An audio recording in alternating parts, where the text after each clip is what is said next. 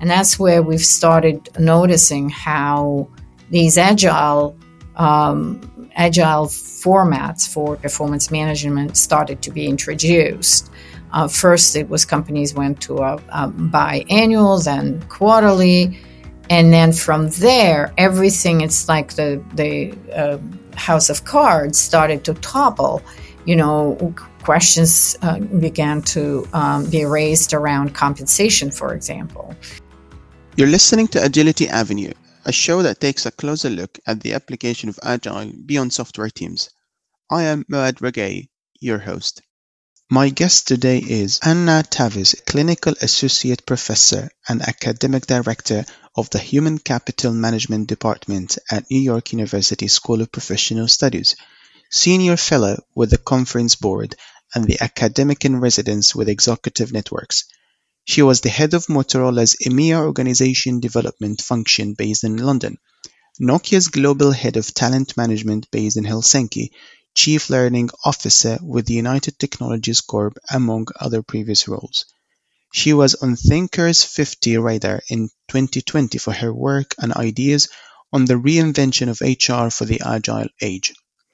Her latest book is titled Humans at Work, The Art and Practice of Creating the Hybrid Workplace, and talks about the new pivot towards human-centered organizations. Hi, Anna. Thanks for joining us. Oh, delighted to be here. Thank you for the opportunity. My pleasure. Fantastic opportunity. And what a topic that we're going to cover on this special episode. One of the areas that I want to kick off the conversation with is the future of work. I think post the pandemic, we've seen companies reacting differently to the prospect of hybrid workplace, which is, it's being brought by the employee experience, their feedback, and how they want to work. And if I quote from one of your newsletters on LinkedIn, you are saying that the pre-pandemic focus on employee experience as curated by the employer has evolved into the employees taking control of, their own lives. What does the future of workplace in all of this really look like to you? Mm-hmm. That's such an excellent focus for a conversation to anyone who is in the workplace right now, considering students, considering entering the workforce, and obviously the leaders of organizations and my colleagues in HR. I think what became really clear to me, the focus on hybrid or remote or in-person is the wrong one. I think the conversation should be about flexibility. And it's about what creates flexibility that accommodates both workers and employers as well. And that's a complex question, of course, because every organization has its own rhythm, its own cadence of how they work, who their clients are, and what's important to them. So I think starting out with what's your business model, what's important to you, and then designing around flexibility that will accommodate both employees and the employers at the same time. The pandemic itself, everyone is referencing as a kind of a grand rehearsal for how the future of work is going to be. I personally don't think it's a good model to follow. First of all, even though certain trends have been accelerated, but the way we worked in the pandemic in the majority of the world in a remote environment is not what the workplace would look like, because there were so many constraints on people working in general in terms of physical presence. But most importantly, what people didn't have to confront in most places is that there would be people who would be more willing to go to the office and be in the office. People who I know, I live in New York City, have very small homes. What became a home, what became an office is a kitchen table and a closet for a lot of young professionals, or aspiring graduates moving to New York City, working for Goldman Sachs, living in a matchbox apartment because most of their lives would be out there in public spaces and going out and working and etc. So all of that has been denied to people. So I think that even though we've proven to ourselves that we can work that way, the future is going to be a lot more moderate, a lot more hybrid, and then again, the decisions will be made by specific cultures, specific organizations, and both employers and employees, because with the labor market being what it is, employees can move around, and we know it from the Great Resignation phenomenon. And I don't think that people quitting work, period. I think people are just finding the most accommodating environment for themselves that they prefer, because the market is so broad, diverse, and available. So in summary, the future is going to be flexibility, and it's not going to look like one size fits all. Everyone will have to make their own decisions. Fantastic.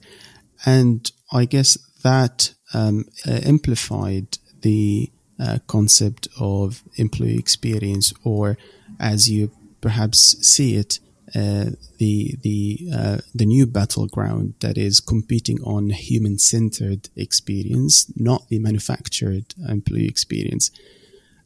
So how this is going to impact businesses in the future? Oh, I think it will impact businesses very positively, because the pursuit of the business is productivity, right? At the end of the day, what businesses are looking for are very productive, highly skilled workers who are also, to a certain degree, loyal to their organizations.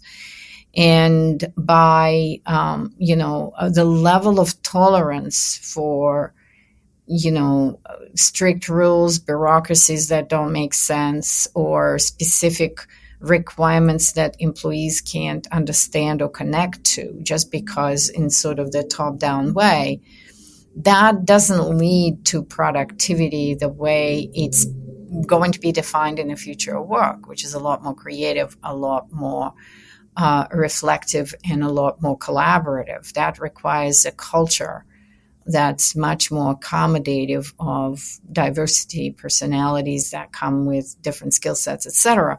So I think that the companies have been reluctant to kind of focus on that, humanity of their workers, in the fear of losing that productivity, losing control.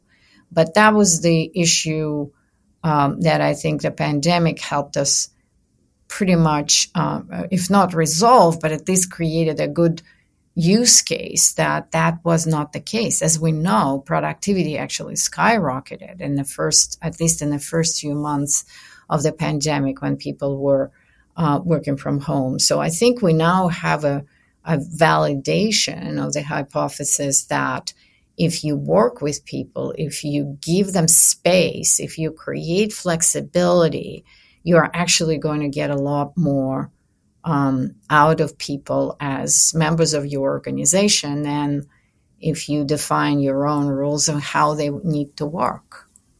Fantastic validations of the hypothesis. That's a brilliant way of putting it. And obviously, one of the things that emerged, I think, post going back to the office, is this idea of a concept of metaverse, and more companies are coming out talking about what it means for them. And we've seen a lot of technology companies, the likes of Meta, the likes of Microsoft, talking about the metaverse from their perspectives and the integration of the metaverse with their own technology and products. So what does the virtual workplace look like, and what does it mean to HR and the business landscape in general? Yeah, I mean, metaverse is obviously a hot topic to discuss. There are lots of questions about metaverse, but fundamentally, it's not a brand new phenomenon. It's not something that we are not familiar with. In fact, certain areas of, human life have already been kind of taken over by metaverse. Like, for example, gaming, and and where that that experience came into the workplace was primarily through various types of assessments, various types of learning and development opportunities where those elements have been introduced, and to a certain extent with various forms of this in the recruitment, onboarding, etc. I've seen some products where, for example, onboarding was happening in the metaverse, where employees or newly coming into their organization had a much more accelerating onboarding experience, because through this meta experience they could visit several departments, etc. It was obviously all pre-staged, pre-designed for them. I've seen those tools already emerging way before these big announcements came to public discussion. But we still have a whole ton of questions around this environment. We don't know. For example, a lot of us who have been in the profession for quite some time are thinking also about Second Life, right? I don't know if you remember that social media tool where everyone was creating avatar, communicating at that level. In some ways, without the physical three-dimensional space, social media provides that environment to a certain extent, but just in the analog way, where you still don't have to be in some of those spaces, don't have to be who you are. You can create a persona online and operate that way, right? So it will be interesting to see to what extent it will be integrated. And I would think that, again, it will be kind of staggered adoption. As far as HI is concerned, it's going to come through, for example, again, I envision recruitment and onboarding will be an area that will embrace metaverse. Again, giving people an ability to understand what it means to be working in a particular company through these virtual experiences. The other thing, obviously, learning and development. That's going to be huge. I suspect in education we're going to see a lot of these tools being applied almost right away. Because right now, for example, when I teach, I have I use a lot of simulations that are basically online games that students play. Simulating the real business environment or some other environment in which they're learning specific skills. So I think that area is going to be deployed. However, I think it's just we're just moving in the direction of diversifying the ways in which we're going to be interacting. It's not going to replace face-to-face. It may very well compete with some of the collaboration tools and online tools that we have now. But I think, and this is why I wrote my book, Humans at Work, and in thinking about centrality of humanity, I think it's only going to increase the value of face-to-face interactions. There's going to be areas where that's going to be exclusively face-to-face at a much higher premium to the organizations than before. And just to give you a sense of why I think there are some subtle subtle actions that we're seeing from the companies. On the one hand, we see giant technology companies saying they are not going to bring all of their people back. They're negotiating currently of how remote they're going to be. They're talking about metaverses, etc. But when I actually looked at, and I live in New York City, when I looked at the acquisitions, recent acquisitions at the time of the pandemic that these companies have made in real estate, the largest real estate acquisitions in New York City, over billions of dollars, have been investing in buying, historic and signature properties. And you think, why is that the case? And I think that, or Salesforce just announced that they're acquiring a 75 acres ranch that they're going to use for their employees for wellness and learning and development. They're going to bring their new employees there to onboard. So we're seeing very interesting movements toward both metaverse and real estate, but in very specific ways. And again, because we're still sort of climbing out of this pandemic, we just should be watching those trends and then thinking about how to connect the dots and see where leaders are thinking to take us. If I move the conversation more towards the application of Agile in HR, and if we go back in time to 2018, I believe, that's where you published HR Goes Agile on Harvard Business Review. And in kind of reviewing that paper, it's very interesting and exciting, your take on where Agile is going from an HR perspective, but also some of the use cases that you brought in that paper. For the benefits of our listeners, can you give us a quick round on the inspiration for writing that paper, and what does Agile Light, the way you put it in the paper, actually means? Yeah, it was a very, very interesting journey to get to, explore Agile and how it was evolving specifically in HR, in the HR practice.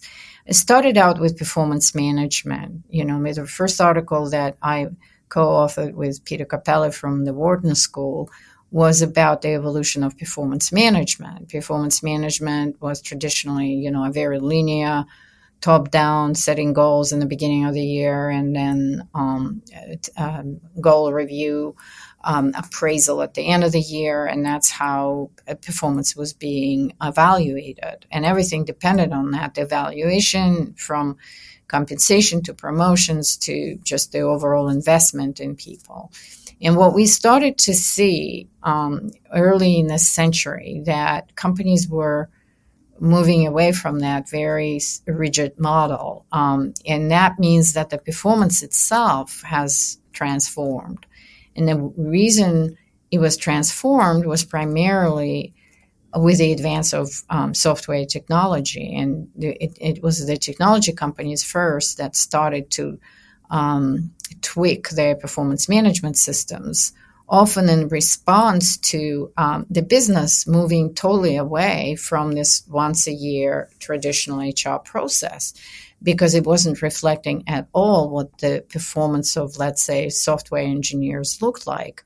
That was much more, much more iterative, and the goals were changing all the time. And so there was a need to respond to that new environment of work. And that's where we've started noticing how these agile formats for performance management started to be introduced. First, it was companies went to a biannual, then quarterly. And then from there, everything, it's like the house of cards started to topple. Questions began to be raised around compensation, for example. How can we, if performance changes so much, should we be doing an annual compensation review, or as some companies started to do it, much more frequent, much more responsive to the market assignment of compensation. And Accenture was one of the companies that completely got rid of performance review in the traditional way and replaced it more with coaching and feedback element, which is central to agile methodology. And so at first in HR, I would say it was reactive. Smart HR people wanted to be relevant to their businesses, the businesses that they covered. But then later on, it just became a much more accepted way to think about how all of HR processes need to be redesigned. And that's where we came up with, started looking around and talking to companies and realized that it was much more profound, went much deeper into all elements of HR, from recruitment to learning and development, and other change the operating model of organizations. However, before the pandemic, I would say there were about 30% of companies that officially sort of embraced Agile. There were some champions who transitioned wholesale organizations into Agile, like, for example, ING Bank in Netherlands. Some companies got rid of performance management. And there were, again, multiple ways of taking Agile on from the HR perspective. It was, depending on the company, depending on the willingness of the leadership of the company to be considering a different operating systems for HR. So there was a lot of variation. With the pandemic, it was interesting to see how some companies accelerated the adoption of Agile.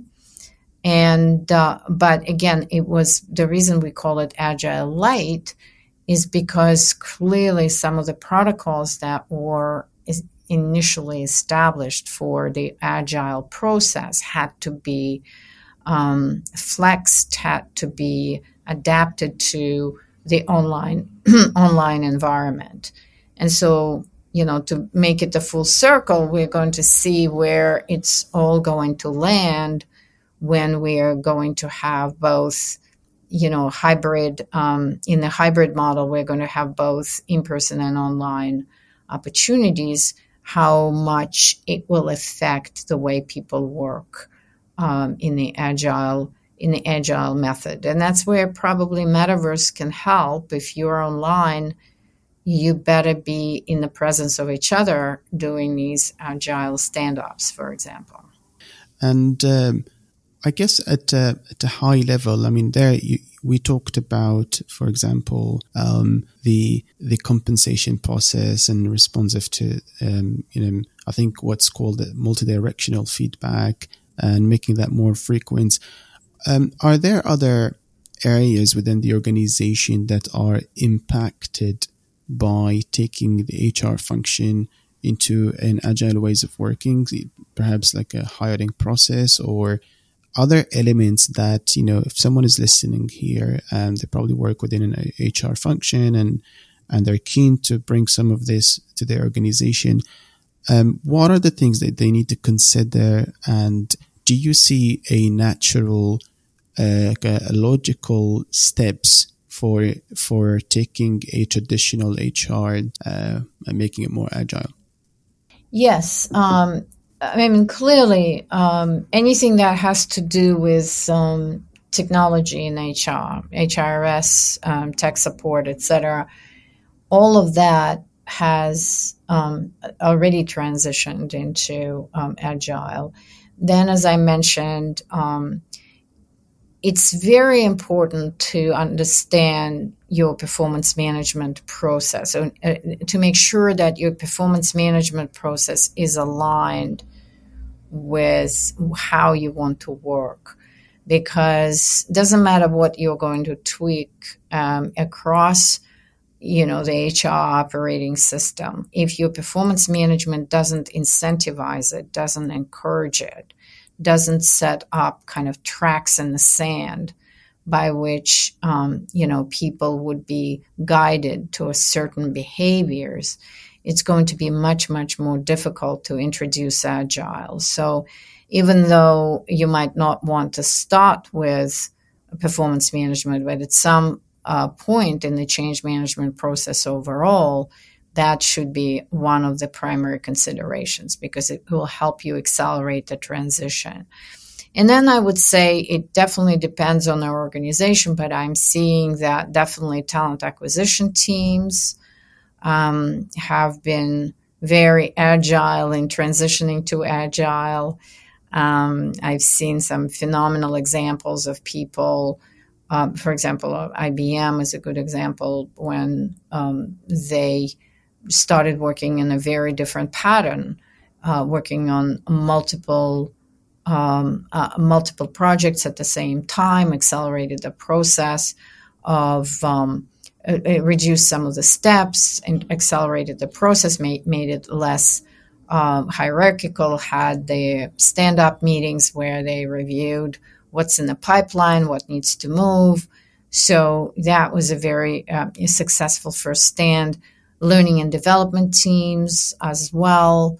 But it went all the way in some organizations, the whole of HR transitioned, and everything from, and as I said, that I believe that performance management and compensation as an extension of performance management or the outcome of performance management system is the nerve center of the whole transformation process. So if I were to go and audit how organizations are doing on their agile transformation, I will always ask a question first, what their performance management process looks like. And from there, I will get a lot of signals around the scale, the adoption rates, and everything that has to do with kind of organizations really committing to working in agile ways.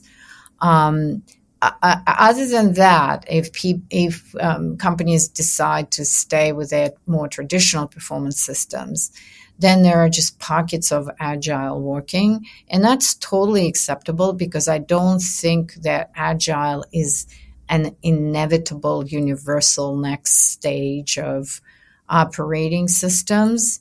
I think there may be some environments in which much more traditional top-down process that requires a lot of compliance, a lot of oversight. I mean, to give you an example, nuclear plant operations, or even in some ways, airline pilots. We want them to be responsive and creative at the time of, some unexpected challenges, but at the same time, we really want them to follow the protocols and not try to come up with innovative ideas of how to fly us from London to New York every time they fly, right? That's probably not going to be very comforting for us to know that we have a pilot who is actually experimenting every time he flies, right? Or she.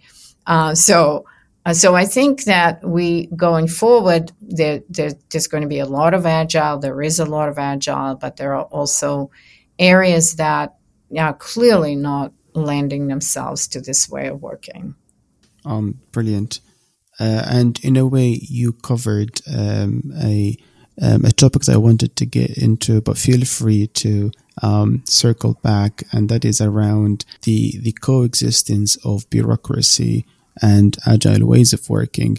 And I say bureaucracy not necessarily in the true sense, but when we introduce agile, we see several or one function picks up a new ways of working, the others don't. You might have an organization where their IT department is working in agile and possibly their marketing department, but then the rest of the organization are either catching up or it's not on their roadmap as such.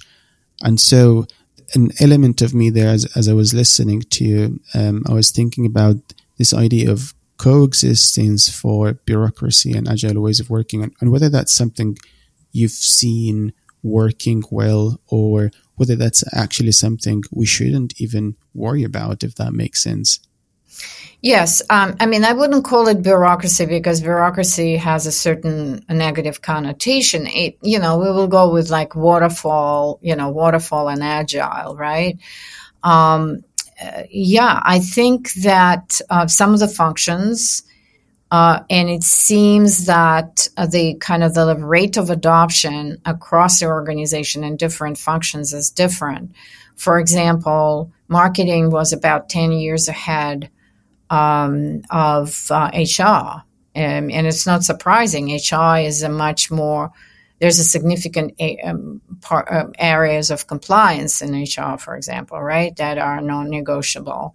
So that remains to be intact. Like, even to give you an example of the HR function, while we want to be agile in the client-facing environments, but, for example, labor laws and employer relations type of situations where you really have to follow the rules and regulations of the countries you are in, of the states in the U.S. you are in. So there are certain areas that are just not going to lend themselves at all to this kind of innovative, agile, and always flexing type of organization. However, we do see examples at the more local level. For example, the government. You don't think of the government as potentially an agile entity, right? But in California, for example, I came across a few local examples of how local municipalities were set up in an agile way. Again, more responsive to their constituents, et cetera, rather than just running themselves as big bureaucracies, to your point. And then in terms of the rate of adoption of these principles, it also has to do with how organization conducts change management. The organizations that really want to operate in the agile way obviously have to invest in training, development, education of their employees, and again, incentivizing and validating the new ways of working at scale. Because otherwise, there will be a lot of kind of lip service done, but from the implementation perspective, there might be some challenges to the model if people don't really fully understand and commit to working in a different model. Fantastic. I think we have come to the end of this very insightful conversation, Anna. So just wanted to say thank you so much for coming on the show today. Thank you. I think you are asking very, very important questions of all of us. So I hope that the whole community will be thinking along and sharing their best practices and their use cases that we can all learn from. Thank you. To find out more about the show, you can visit agilityavenue.com. And if you have a chance, please subscribe to the show on Spotify or your platform of choice and let people know about it. I am Moad Regai, and you've been listening to Agility Avenue.